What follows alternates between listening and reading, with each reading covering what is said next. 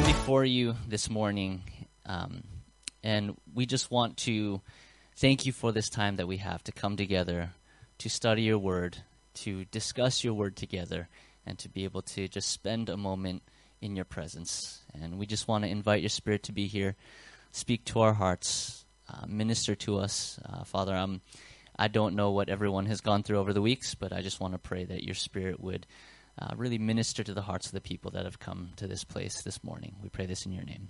Amen. So, our church is going to start a new series. It's called the No Fear series, and there are going to be a few topics where we're just addressing different fears that people may have when it comes to associating themselves with Christianity or exploring this idea of God. So the first message is entitled, No More Fear of God. The next message will be entitled, No More Fear of Loneliness. Then there will be a break as Big Camp is taking place during Easter weekend. And then when we come back, we're going to talk about having no fear of witnessing, and then finally, no more fear of shame. So today's title is a little misleading in that it's not so much about being afraid of God. And I don't know very many people who believe in God and yet are fearful of him, or I don't know very many people who don't believe in God, people who are skeptical out of fear of God. But I do think that there are underlying concerns that both believers and unbelievers have about God and about associating themselves with God. And so we're going to be addressing a couple of those things. So today I've just picked two reasons why believers and unbelievers are two underlying concerns that people have when it comes to associating themselves with Christianity, with God. So the first one is this: the fear or concern that God is not as merciful as we hope. The fear or concern that God is not as merciful as we hope. It's difficult to balance out and apply this idea of God's desire for holiness or righteousness and his willingness to forgive. There are a lot of stories in the Bible where God executes judgment because his standards for holiness or righteousness are not met. And then there are other stories in the Bible where God practices mercy and forgiveness. And the implications for us are that sometimes we really struggle with this idea of when do I practice patience and forgiveness and when do I practice judgment? And what I see today is that generally as Christians, we kind of err on the side of judgment as opposed to erring on the side of mercy. And so if somebody says something or does something that we don't agree to or we don't agree with, then the general tendency is to judge and to condemn. And so the outside world and even the church inside itself kind of has this picture that God is judgmental, the church is judgmental. So today I want to share a story in the Bible that should frame our perception of how God judges and how God applies righteousness and mercy. So if you have your white Bibles, I want to invite you to turn with me to Matthew chapter 12, and we're going to look at verses 1 to 8. Matthew chapter 12, and we're going to look at verses 1 to 8. If you have your phones, then you'll be able to find the text quickly. If you have those white Bibles,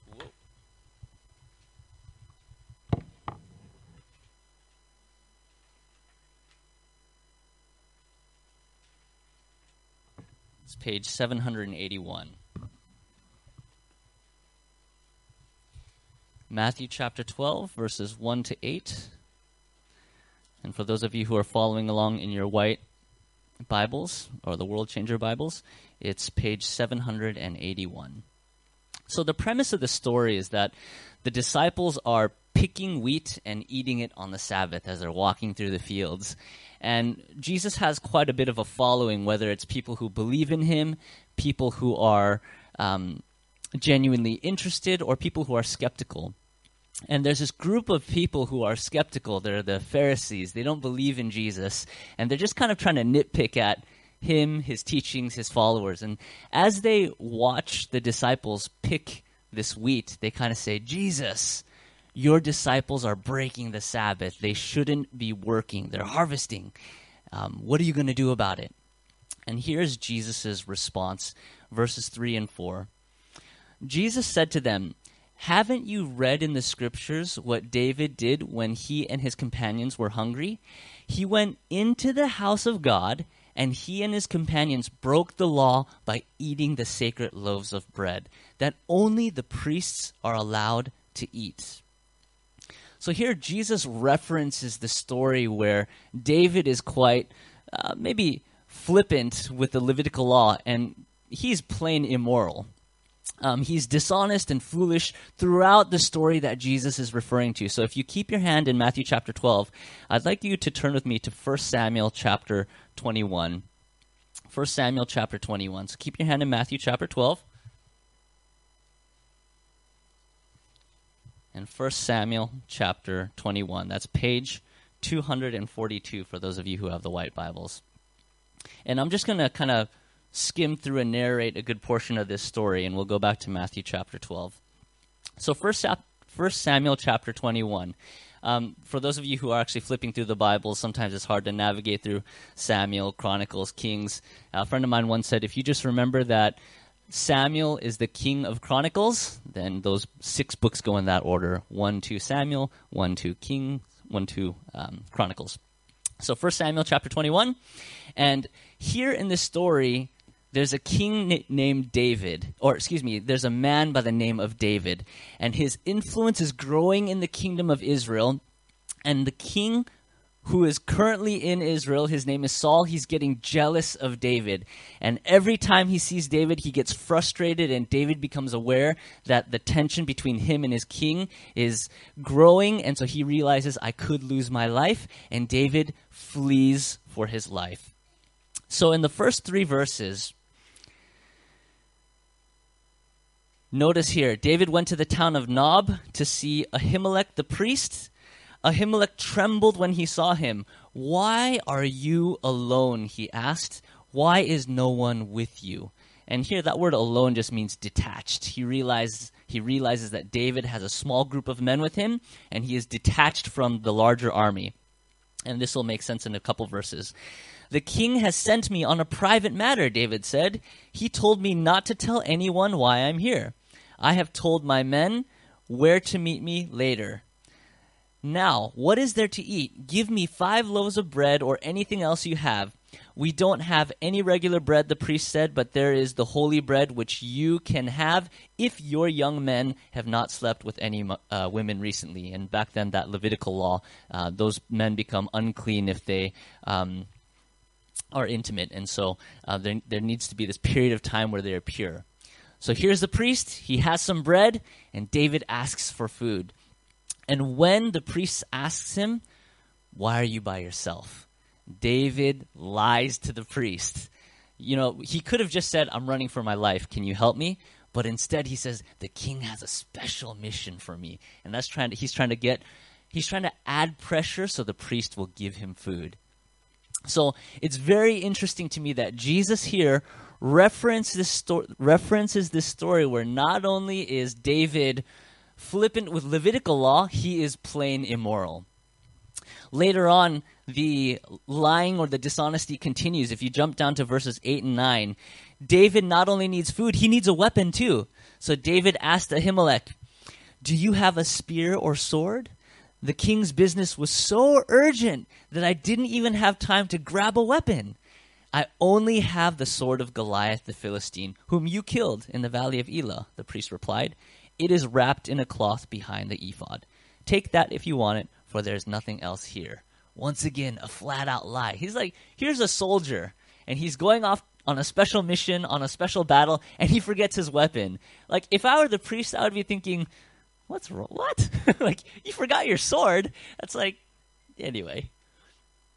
So, once again, David lies. And if you actually read through the rest of chapter 21, David acts in a manner that is just embarrassing. So then why does Jesus use this story? Why does Jesus then, what lesson is Jesus trying to teach? And if you flick back to Matthew chapter 12, in verse 7, Jesus gives this incredible one-liner. He says, but you would not have condemned my innocent disciples if you knew the meaning of this scripture. I want you to show mercy, not offer sacrifices. So in God's scale of priorities, a positive concern for others takes precedence over formal compliance with ritual regulations, and sometimes even commandment keeping. Let me say that again. In God's scale of priorities, a positive concern for the good of others, or mercy, takes precedence over formal compliance with ritual regulations, and sometimes even commandment keeping.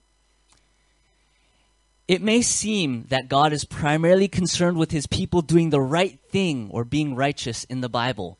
But if you actually read through Scripture, you'll see God is more concerned with how we relate to people who do the wrong thing. So in Romans chapter 3, verse 26, there's a verse here that talks about Jesus' righteousness or God's righteousness. It says here, God presented Jesus as an atoning sacrifice in his blood, received through faith to demonstrate his righteousness. And so for me, it's kind of like, if God is trying to demonstrate that righteousness, how does he do it? It says, because in his restraint, God passed over the sins previously committed. The thing that makes God righteous is that he is forgiving.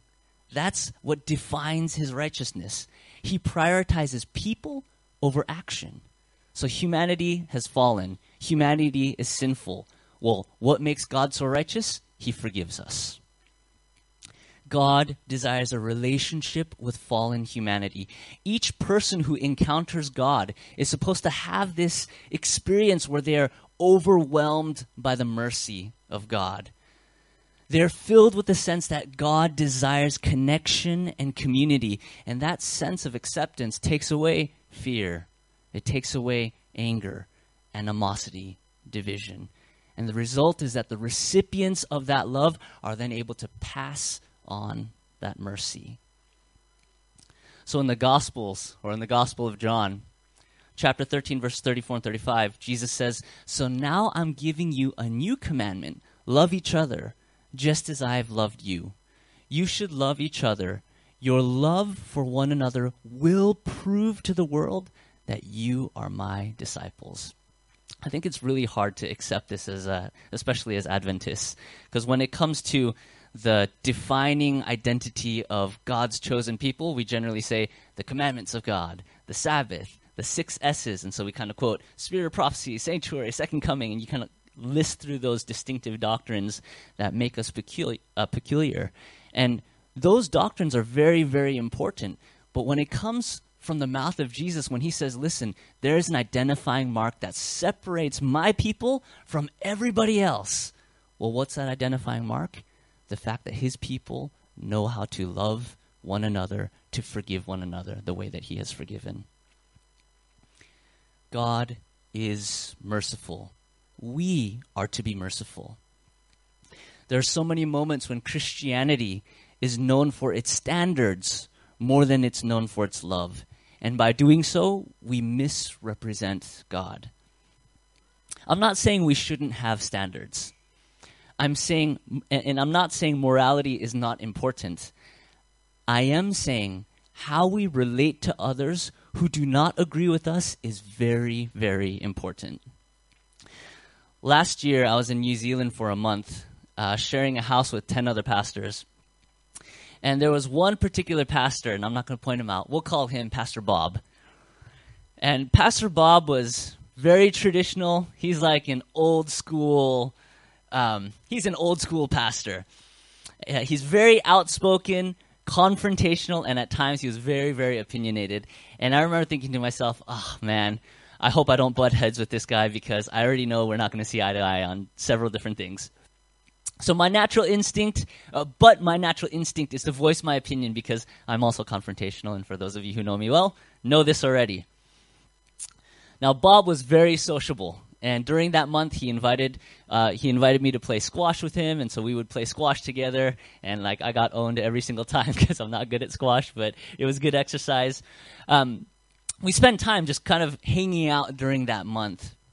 And near the end of that month, the topic of female pastors came up. I was like, oh, great. And he said something, and, you guys know my wife. My wife is a pastor, and so now I'm thinking to myself, do I stand up for my wife and for all female pastors in the world? And I just kind of thought, if I just leave and I'm quiet, then, no harm done. I can just leave. I'm not going to cross paths with Pastor Bob. I said, forget it, I'm just going to speak my mind. And so we start having this conversation, and initially I think to myself, man, we're just going to have an all-out argument, and this is going to be super awkward because most of the pastors here would probably disagree with me anyway, but anyway, we started talking.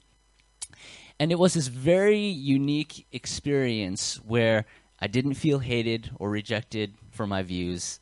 I didn't reject or hate him for his views. And at the end of the conversation, we didn't change each other's minds. Neither of us kind of reformed in our thinking. But what was very unique was at the end, I just told him, hey, look, I really appreciate the fact that we can have this conversation. And we don't agree with each other, but I just feel like you're a genuine Christian. Like, I really, really appreciate that. There have been times where I've had this conversation with people, and it just goes really bad. And so he turns to me, he says, I really appreciate that you're being Christian about this. And it was this incredible moment where I just kind of thought, people that believe different things can get along.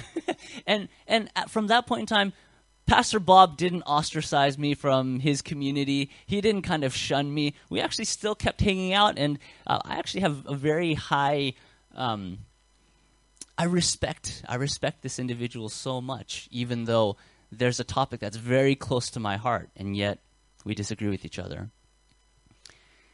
As Christians, we misrepresent God by not showing mercy and love to those who don't fit in our community, in our ideology, in our understanding. We misrepresent God by not showing love and mercy to people who are oppressed. We misrepresent God by not showing mercy to avowed atheists, to the secular community around us that's becoming less and less tolerant to our faith, to the LGBTIQ community.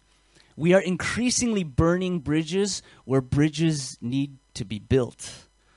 We live in a time when it's becoming more and more important where God is known in the way that he wants to be known. I repeat Matthew chapter 12, verse 7. If you knew the meaning of this scripture, and basically Jesus is saying, go learn the meaning of this scripture. I want you to show mercy, not offer sacrifices. See, God is worshipped when we show mercy. Jesus here is giving reference to a text in Hosea chapter 6, verse 6. And in Hosea, the book is just littered with God's judgment. But when he quotes this, he says, for I desire mercy and not sacrifice, and the knowledge of God more than burnt offerings. But like men, they transgressed the covenant. There they dealt treacherously with me. The foundation of the covenant or contract or promise or agreement between God and Israel, it was mercy. And here's the thing. When God judges Israel in the book of Hosea, it's not because they had a struggle to practice goodness and righteousness. It's because they rejected God's mercy. They rejected his covenant. And the foundation of that covenant, it was mercy. The second reason why the second reason or the misconception or concern that we have about associating ourselves with God, the fear or concern that God's primary concern is himself. The fear is that belief where God requires an abandonment of ourselves, of our identity, of our desires, of our lives. And if we prioritize God, then it puts us in a place of vulnerability, and nobody wants to be taken advantage of.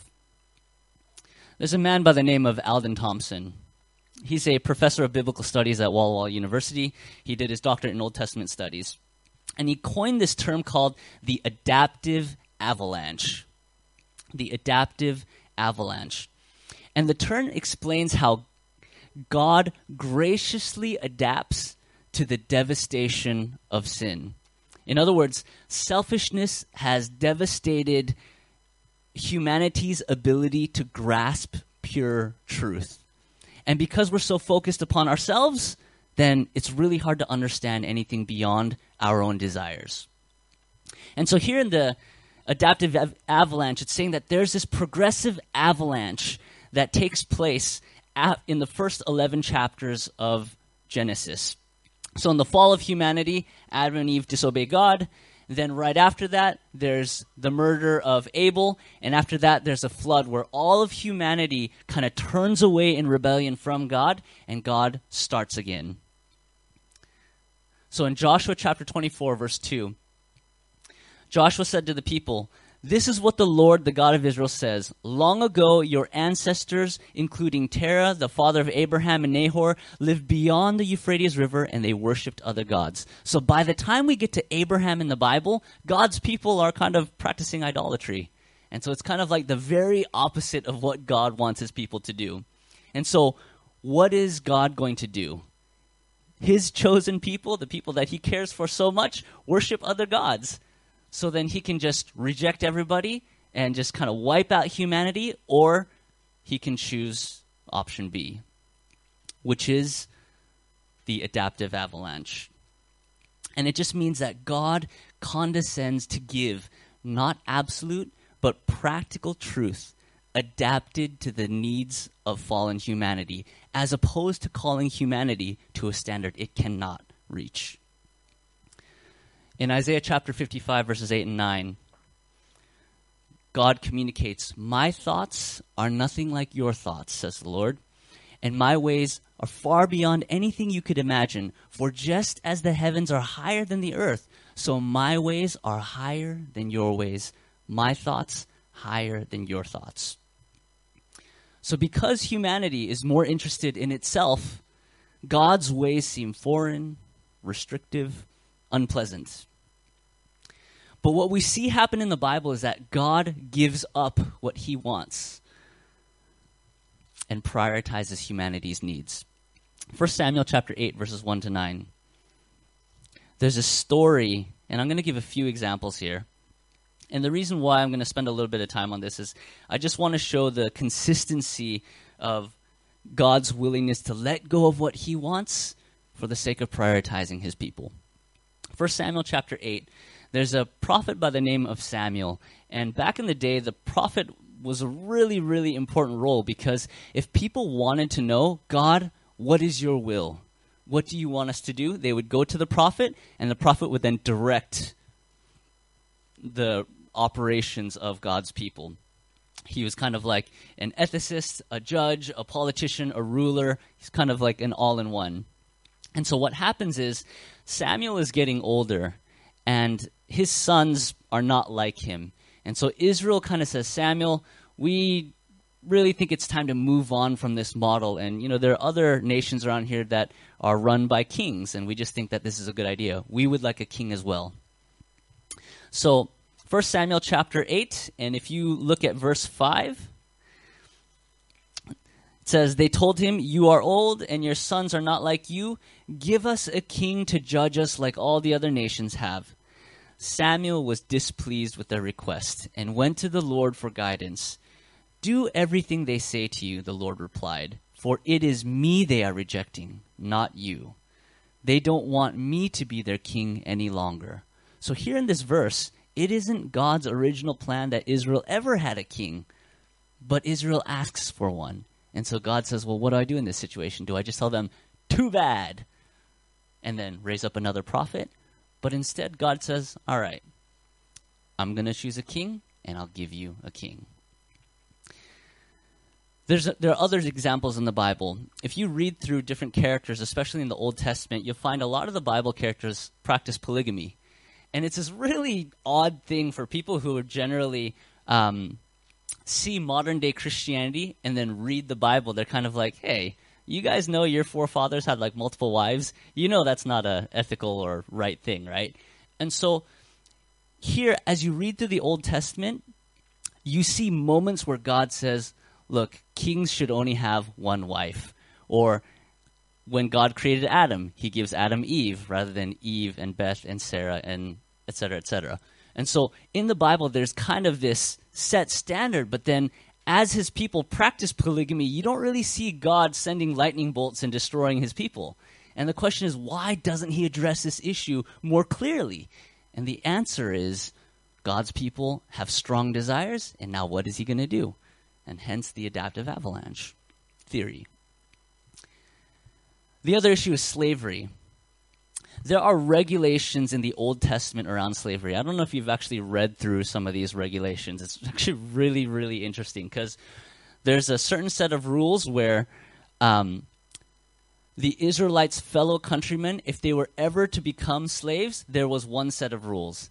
And then there's a second set of rules for people who are not Israelites. And I'm just going to put these rules up for you here on the screen. Leviticus 24, 44 to 46. However, you may purchase male and female slaves from among the nations around you. You may also purchase the children of temporary residents who live among you, including those who have been born in your land. You may treat them as your property, passing them on to your children as a permanent inheritance. You may treat them as slaves, but you must never treat your fellow Israelites this way. What an interesting set of rules. It's like you can treat Israelites one way, and you can treat whoever else a different way. And there it is in the Levitical law. It's God's written word. You know that there were Caucasian Americans in like the 17th and 18th century, where they would use Bible verses to kind of show that it was their divine right to be plantation owners. There were different papers and articles that were written, and there's a guy by the name of Josiah Priest in 1852, and he writes here, "We believe that the institution of slavery received the sanction of the Almighty." I didn't erase the quote here. So there are times where God is doing the best he can, and he's doing with what he has. But then if you go to the New Testament, Galatians chapter 3, verse 26 to 28, says, Paul writes here, "For you are all children of God through faith in Christ Jesus. And all who have been united with Christ in baptism have put on Christ, like putting on new clothes. There is no longer Jew or Gentile, slave or free, male and female, for you are all one in Christ Jesus." And what Paul is saying is, if you really understand the gospel of Christ, if you really understand the value that God places on humanity, it will take away the problem of racial inequality. It will take away the problem of gender inequality. It would take away the problem of free versus slave, because his people would realize it isn't morally right to practice slavery. And so then why does Galatians 3, verses 26 to 28 contradict Leviticus chapter 25? And here what you see is God is trying to slowly get his people to believe in something better. And sometimes his people just don't want to move. And so you see God regulating that which is wrong. For me, the ultimate example of this adaptive avalanche is Jesus dying on the cross to save humanity. Humanity is lost, so what is God going to do? He dies for humanity. He prioritizes people. John Piper, he's a theologian and a pastor. He's an advocate for what he calls Christian hedonism. It's kind of like this interesting term, but basically the term means this: Christian hedonism is the conviction that God's ultimate goal in the world, his glory, and our deepest desire to be happy are one and the same. Because God is most glorified in us when we are most satisfied in him. Not only is God the supreme source of satisfaction for the human soul, but God himself is glorified by our being satisfied in him. Therefore, our pursuit of joy in him is essential. There's one more verse that I want to share with you. Psalm chapter 16, verse 11. It says, "You will show me the path of life. In your presence is fullness of joy.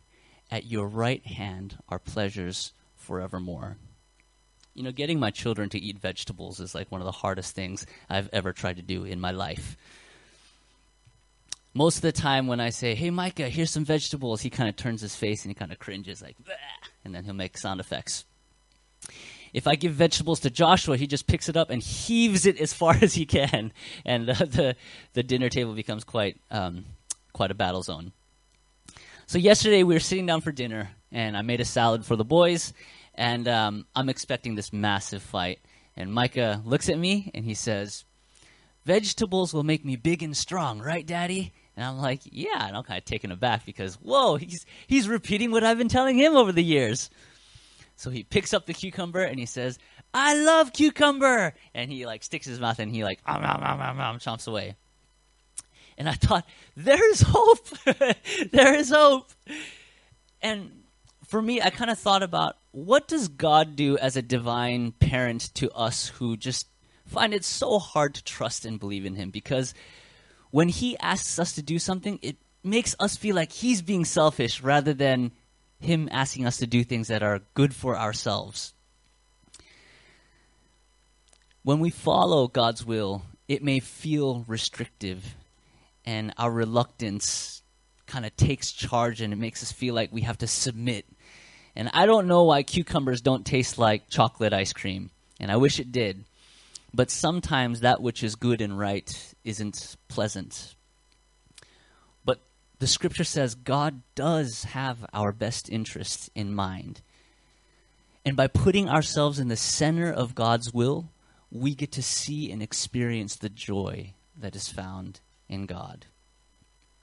When it comes to different reasons why we may struggle to submit or give God a chance. And the reality is there are very good reasons why people don't believe in God. I don't want to be dismissive and just say, God is real. What I'm saying is there are real important reasons why people have faith challenges. But a lot of times, experiencing God is best experienced in the context of a relationship because God asks us to trust and believe in him. And the moment you place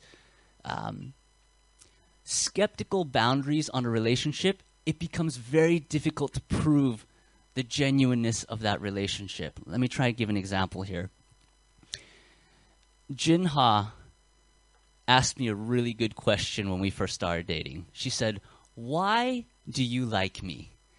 And I really struggled with that. And I was kind of like, you're really smart. You're really spiritual. Well, there are plenty smart spiritual girls out there. Why me?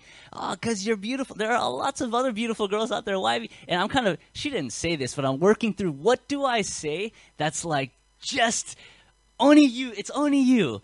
And I realized without a relationship, I could never answer that question honestly. And she was asking a really good question because she wants to see how genuine am I, right? And what it came down to is I was only able to answer that question after years of us being together. But if she were to keep that as a condition for the rest of our marriage, I need you to prove your love to me. How difficult would that relationship be? Hey, I got you a car. I got you a gift. And it's kind of like, yeah, but you can buy gifts, and that still doesn't always mean love. Oh, I cleaned your house. Well, I could pay a cleaner for that, but it doesn't mean they love me. You get what I'm saying? It's really difficult to prove love in the context of a relationship. And here in the Bible, God invites us into a divine relationship with him. It's built on trust and openness. And so I think one of the greatest ways of encountering and experiencing God is being open to who he is, to read scripture, and to just say, God, teach me something about you that I can really experience today, experience and apply in my life today. God, in my prayer life, help me to encounter you so that I can know without a shadow of a doubt you are there and you care for me personally. I find those two things are one of the most incredible things that have really developed an awareness of who God is. And I can honestly say that, yes, I've encountered God in my life. I think a lot of times we preach apologetic sermons and we try to prove God, but we don't have to prove God. He's there. But I can try and give principles where you can be introduced to him. And so for those of you who are on that journey, I continue to invite you to press on in that journey. And as you read the Word of God, as you get to know Him, as you live out the principles that are taught there, may you grow in your understanding of God. For those of you who are kind of finding God for the first time, I just want to encourage you to take that step of faith, or give God that benefit of the doubt. God, I want to know you today. Can you reveal yourself to me? And see what He does. May God bless you.